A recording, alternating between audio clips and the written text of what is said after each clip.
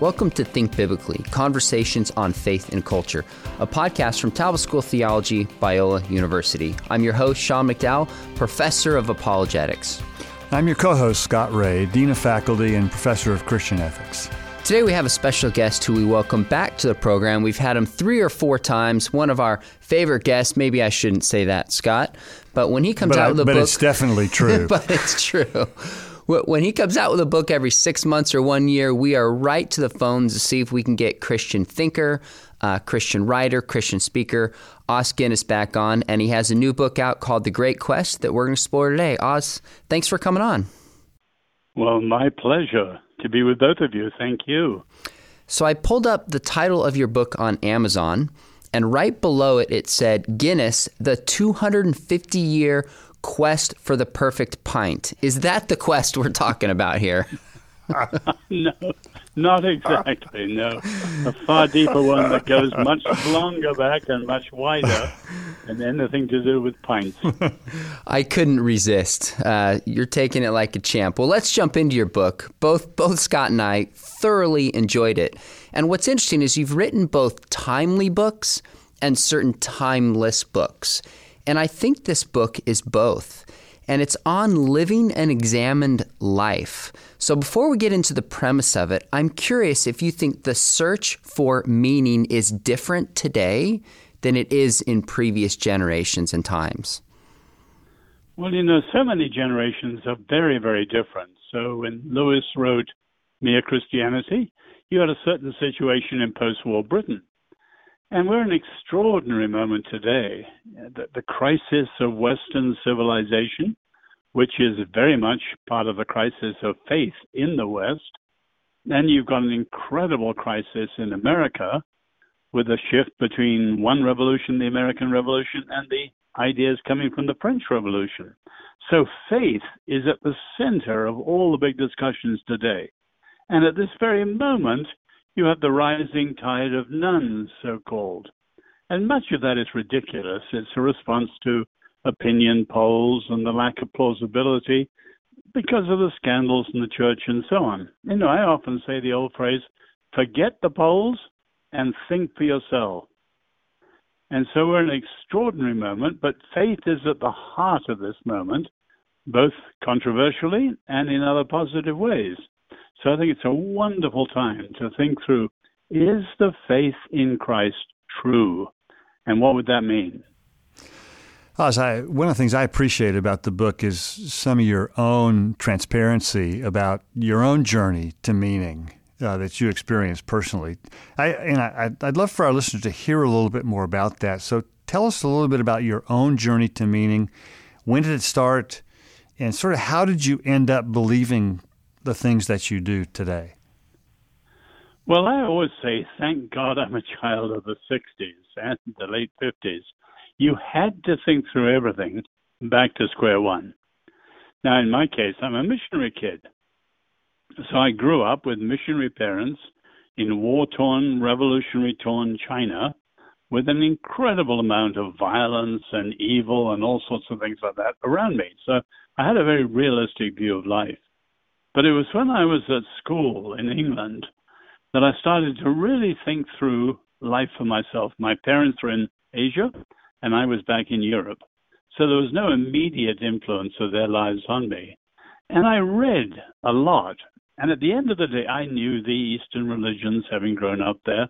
But at the end of the day, the big challenge for me came down between the secularists, atheists, agnostics, people like Nietzsche and Sartre, and Camus. Camus was my hero as a teenager.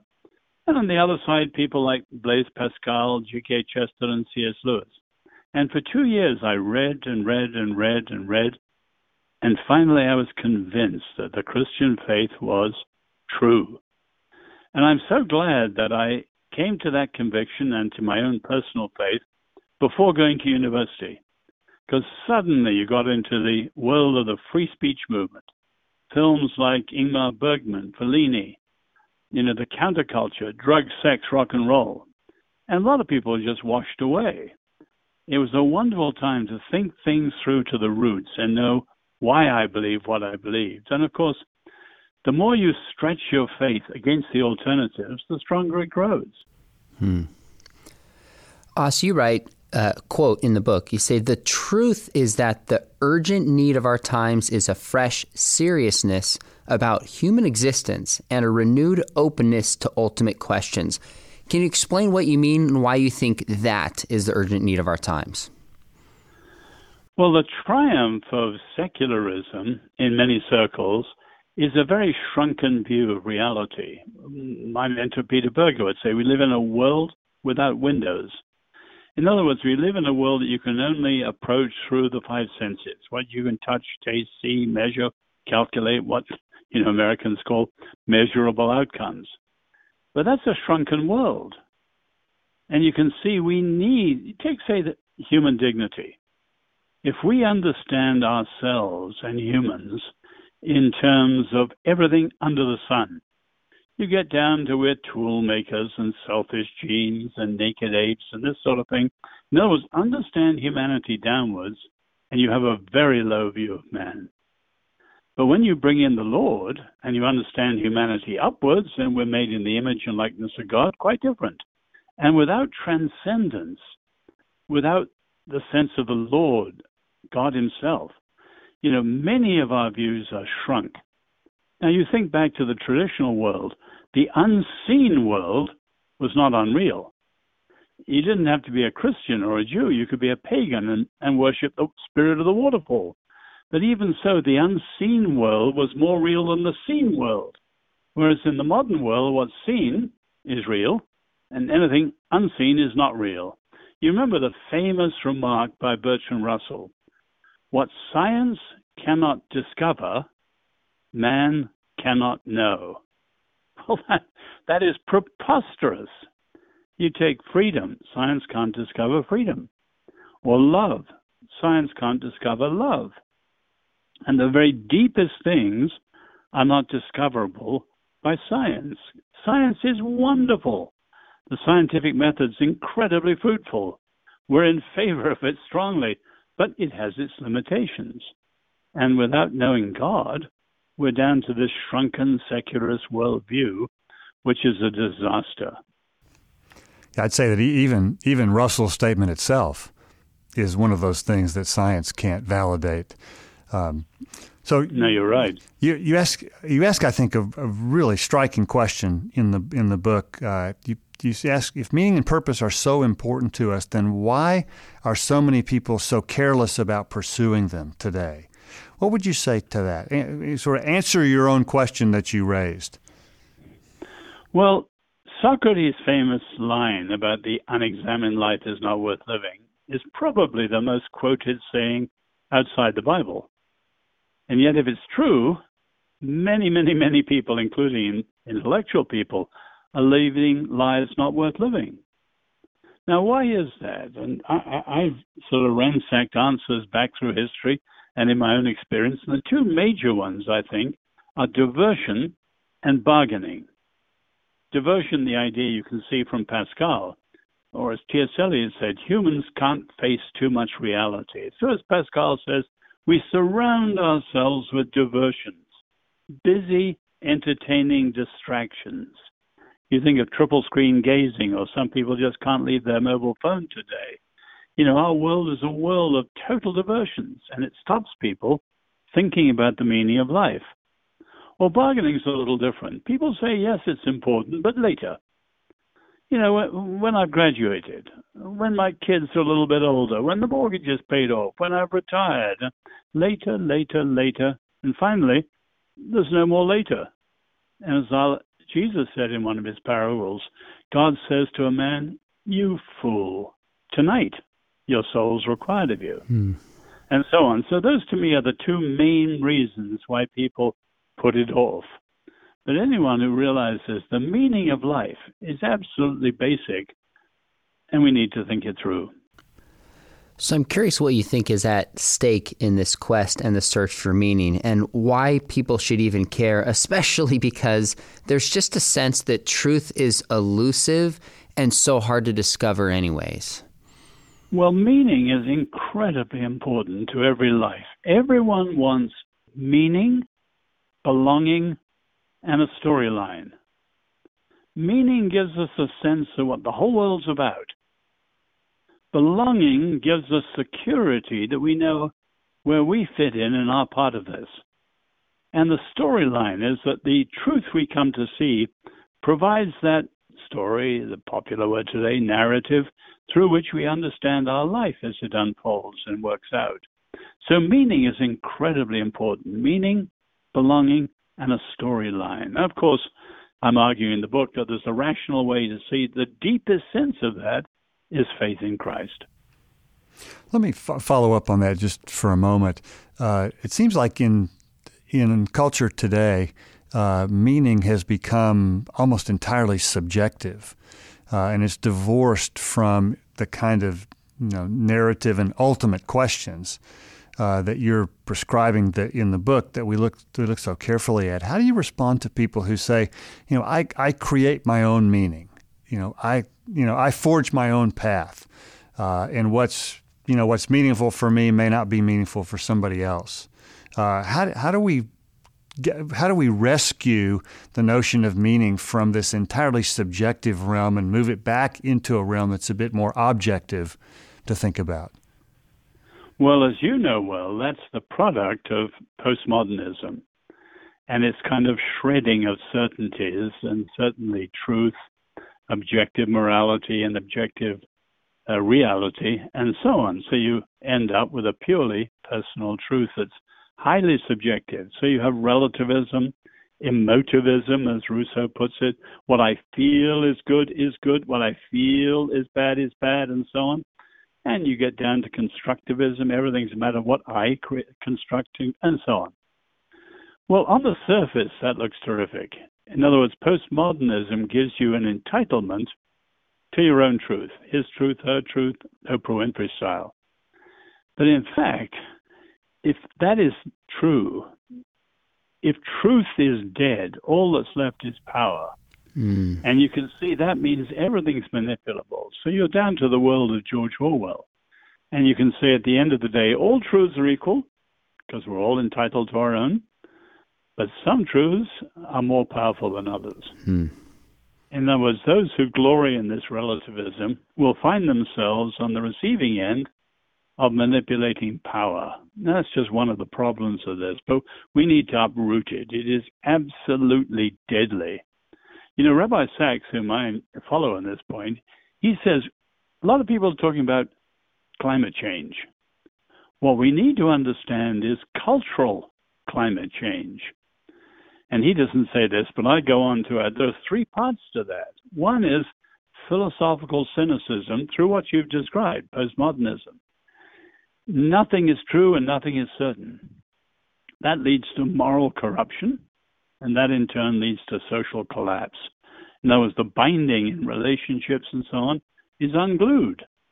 And you can see America is suffering from this cultural climate change, which is far more damaging than climate change. And yet many people are unaware of it. One of the sections in your book that really got my attention was the difference in how you say the Greeks and the Jews search for truth and meaning. Can you explain what that is and how that's relevant for our quest today?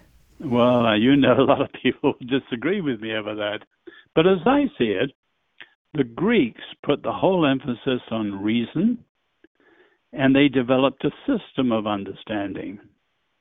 Whereas you see in the Bible, truth is approached through a story, not in the sense it's only a story, no, but in the sense that people encounter God and truth in existential real life.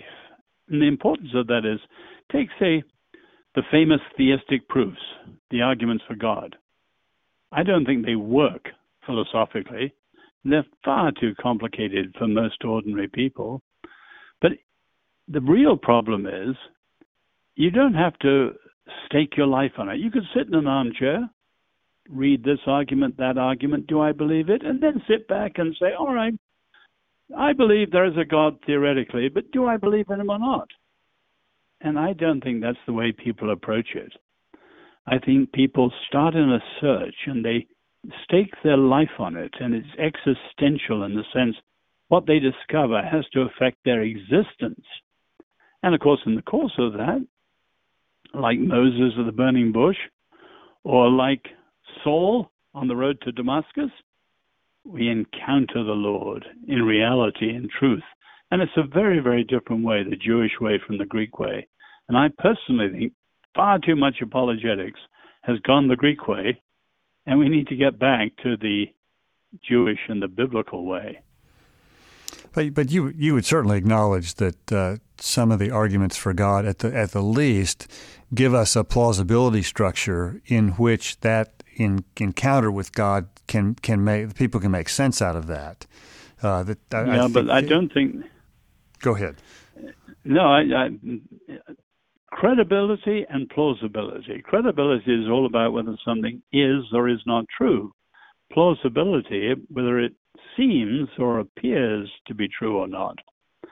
And the theistic proof should be about credibility, not plausibility. Now, they do show you that certain people, let's keep names out of this, are brilliant thinkers, and they believe. And that's wonderful. Whether we go back in history to people like Anselm and others or whatever. But I don't think that's the way to coming to know the Lord that you see is the biblical way. So let me follow up on that just a bit. You had mentioned as a part of the Jewish way of people coming to faith, the term you use in the book. I love the term you use. That oftentimes people are jolted into a search for meaning. Can you explain to our listeners a little bit more about what you mean by that and some other examples of that? Well, the first phase or stage in the search is always a time for questions. In other words, a question or life is called into question. What happens? Their previous worldview is shattered or shown up to be inadequate in some way. So a question mark comes into life. Now, then the question is, how does that happen? Sometimes it's a health crisis. Sometimes it's a massive thing like the collapse of the Soviet Union and people seeing through Marxism. But what I'm intrigued is what Peter Berker, again my mentor, calls signals of transcendence. In other words, little experiences people have in their life, take C.S. Lewis, Surprised by Joy, and these experiences puncture what they used to believe is simply not adequate. And it also points beyond what they used to believe to something else that would have to be true if the experience is meaningful. And so they become searchers. They're not believers. The old faith is punctured, and they're pointed to the search, and that's why this is all part of the phase one and that beginning of the search. And I've got a book coming out, it's coming out in September to follow up this one. But it's simply called Signals of Transcendence. I got another book that jumped in the way. But Signals of Transcendence, I got 10 chapters with 10 different stories. One is Lewis, because it's so famous, but many aren't, of people who had signals of transcendence in their lives that raised questions, and they became seekers. Now, Lewis was a seeker from being an atheist for more than 10 years. So the signals don't jump you to faith. They just jump you out onto the quest. Well, one of the things that jolted me in your book, in a sense, was the story of your wife. I've never had the privilege of meeting her. I paused and I thought, whoa, that is incredible. Just didn't see that coming. And she experienced a kind of signal of transcendence in her life that really led to transformation. What was that story and that signal of transcendence that she experienced? Well, I've got a chapter on her in the book that's coming. Oh, good. But put very simply, she was at USC, did some fashion photography one summer on a whim, launched suddenly into career, so she left college and went from San Francisco to Paris to New York and became one of the top 7 fashion models, cover girls in the world. And she, at the age of 21, was on the cover of Vogue 12 times, and she was engaged to a French baron who was a mega millionaire. His family was so old, they were allowed to ride into Notre Dame Cathedral on horseback. Wow. They had that privilege. Anyway, he was friends of all sorts of people. And one weekend, they go to Paris every weekend. one weekend they were with Salvador Dali, and the Duke and Duchess of Windsor were there and people like this. It was an extraordinary, surrealistic party. You know, in those days you had women with antlers in their hair and men with jewel-encrusted Nehru jackets, you name it. But at this particular party, Salvador Dali had his pet cheetah, what's called a little ocelot. And it had been declawed, defanged, de-everythinged, and it was pacing around the room between the guests with a golden chain and so on. And Jenny looked at it, and for an awful moment she thought, this is an incredible caricature of what it was meant to be. And then she looked at the people with all the fancy dress, and it just struck her. We too are caricatures. And an abyss of meaninglessness opened up, and she said to her fiancé afterwards, we have got to search for the meaning of life. Anyway, that was the beginning. And a long while later, she came to faith. But that's another story, and a fuller story in the next book. Well, I think our listeners can look forward to when we have you on when that book comes out too. So we look forward to hearing those stories. So I think it'd be helpful for our listeners if you would just summarize the four stages of the quest for meaning that you outline in the book. We've talked about, the first one is you talk about raising questions, but what are the other stages? I guess what guidance would you have for people who are kind of in the middle of this? Well, the danger of what I'm saying is that people turn it into a method, 1, 2, 3, 4, or a kind of prescription that becomes mechanical. I don't mean it like that. I've talked to thousands of people, as you guys have, and read the stories of countless people. And so this is a generalization based on that. And we're talking about thinking people coming to faith. Not everyone comes that way. Stage 1, a time for questions. As I said, that is when people realize their previous worldview, faith, philosophy of life, inadequate. Questions, that's what makes the seeker, the searcher. Stage 2, a time for answers. Now, that sounds obvious. You have a question, you look for answers. But that stage is very critical, but there's more to it than just that stage. It's comparative because, of course, there are 1,001 answers in the room. There's a supermarket of answers today. But I would argue that the big three families of faiths are the Eastern, the secularist, and the biblical. And you need to compare that. People do. They think through. And that stage, the key issue is adequacy. If I was to believe this or that, would it be adequate? Would it have the illumination to throw light on my life and problem? The third stage, a time for truth, a time for evidences. And that's very, very key because in a postmodern era, as you know, many people leave that out. I've got a problem, Jesus is the answer, I believe. And they aren't convinced it's true, which is one of the major reasons so many people are dropping out. If it was true, it would be true if no one believed it, and if every poll in the world was against it. And if it was not true, the Christian faith was not true, nobody should believe it. The only final reason to believe is that we're convinced that it is true. Jesus is Lord. He did rise from the dead, and so on and so on. The fourth stage, a time for commitments.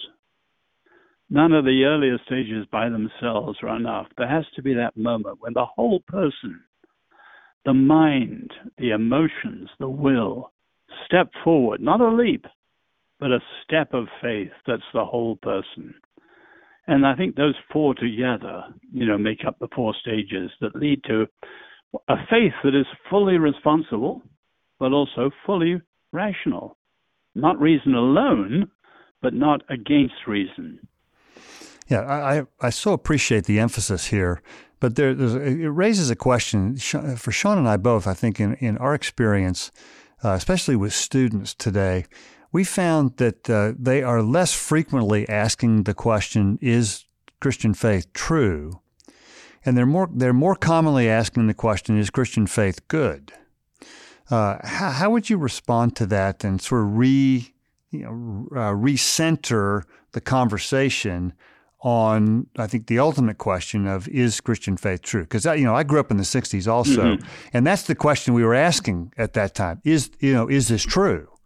And those things mattered deeply. Our experience today is that question doesn't matter quite as much as the question, is Christian faith good? Well, for obvious reasons, Scott, as we said earlier, postmodernism has ruled out truth, so truth doesn't come in. And then people are not just interested in the evidences, they're interested, as you said, in things like justice and freedom and goodness and peace and things like that. And the question, this is more the challenge of phase 2. Which faith gives you the deepest answer for the questions you have? The current issue on many, many campuses is justice. Now, I would say people should compare the dominant view in the campuses, which you can see in Black Lives Matter and CRT and all that stuff. I would argue that it's absolutely disastrous. In other words, all you do is set up a conflict of power, because there is no truth and there's no ideal justice. You have a conflict of power that ends in what's called, the Romans called it, the peace of despotism. In other words, you have an unrivaled power able to put down all other powers. But along the way, that is merciless. Even Douglas Murray, The Danger and the Madness of Crowds, he's an atheist, because one of the features of the radical left is its lack of mercy, cancel culture and so on. But the other problem of it is authoritarianism. You end up inevitably with the radical left view of justice in authoritarianism, a Caesar, a Führer, a president for life, you name it. Compare that with a biblical view of justice, and you come out quite differently. So, absolutely right. We don't start with evidences. That's stage 3. Actually, you said in the 60s that was the issue. It may have been in some circles. And in England, we had books like Who Moved the Stone and so on before Sean's father. But at L'Abri, and with many of the radicals in the 60s, it was the presuppositions, the assumptions, which were all about justice and freedom and so on, which had to be considered first. So a lot of the student concerns are right. So just one short follow-up on that. You described the 3 competing worldviews as faith, ultimately faith positions. Would it be fair to say that everyone is a person of faith, regardless of their worldview? Absolutely. Now, we have to say, in other words, secularism is not religious in the sense of a belief in the supernatural, but it has a fundamental worldview, and you can read the great atheists like Bertrand Russell, Christopher Hitchens, Dawkins, and so on, and there's no question. They have a worldview, and it's what the sociologists call the functional equivalent of religion. But it is a worldview, a philosophy of life, which does for the atheist exactly what faith in Jesus does for us as Christians. So they are fundamentally religious too in that sense. And that was why Calvin was dead right when he said, the human heart is an idol factory. We're all producing something that gives us a sense of meaning and belonging. The odd thing is you have so much mocking of meaning today by the intellectuals. I mean, the Oxford book on the meaning of life says something like it's only for madmen and comedians. That's absolutely mad. Everybody needs meaning, because the alternative, meaninglessness, is unlivable. Os, your book is shorter than many, but obviously meaty, and it's just packed with content. But I'm curious, how do you envision the book being used? Is it for Christians to understand the journey they've been on? Is it to give to a seeker? Is it to give to somebody who hasn't been yet jolted into meaning, and maybe this will do it? How do you anticipate this book being used? My hope, Sean, whether it comes out, I don't know. I wrote it primarily for seekers. And I meet a lot of people who I'd put in that category, who are really wondering about the meaning of life. Now, as a secondary purpose, I do hope Christians will enjoy it to understand why they believe what they believe. For example, many people have read great books like yours and your dad's on the situation of evidences, and they meet people talking about other things, and they need to have a bigger picture of some of this. So I hope it will be helpful to Christians, but primarily for Christians to give to Seeking Friends. And not many people have read it so far. It's not out as a book, coming out in March. But I'm gratified that the few who have read it have been really helped. Well, I'm always looking for book suggestions to give to non-believers, and this is one that's going to be at the top of my list. I think it's fantastic. It's interesting. I read it through twice. I took some notes, and I'm anxious for our listeners to get a copy, and I hope they will, and share it with somebody. It's just balanced and really, really well written. So we look forward to having you back. Now I'm intrigued about your next book, which sounds awesome. But for now, I hope our listeners will pick up a copy of The Great Quest by Os Guinness. Thanks for writing a great book, and thanks for joining us again on the Think Biblically podcast. Well, thanks, Sean, and thanks, Scott. It's always a pleasure to be with you. This has been an episode of the podcast Think Biblically, Conversations on Faith and Culture. The Think Biblically podcast is brought to you by Talbot School of Theology at Biola University, offering programs in Southern California and online, including our Masters in Christian Apologetics, now offered fully online, where I teach. Visit biola.edu/Talbot to learn more. If you enjoyed today's conversation, please give us a rating on your podcast app and consider sharing it with a friend. Thanks for listening, and remember, think biblically about everything.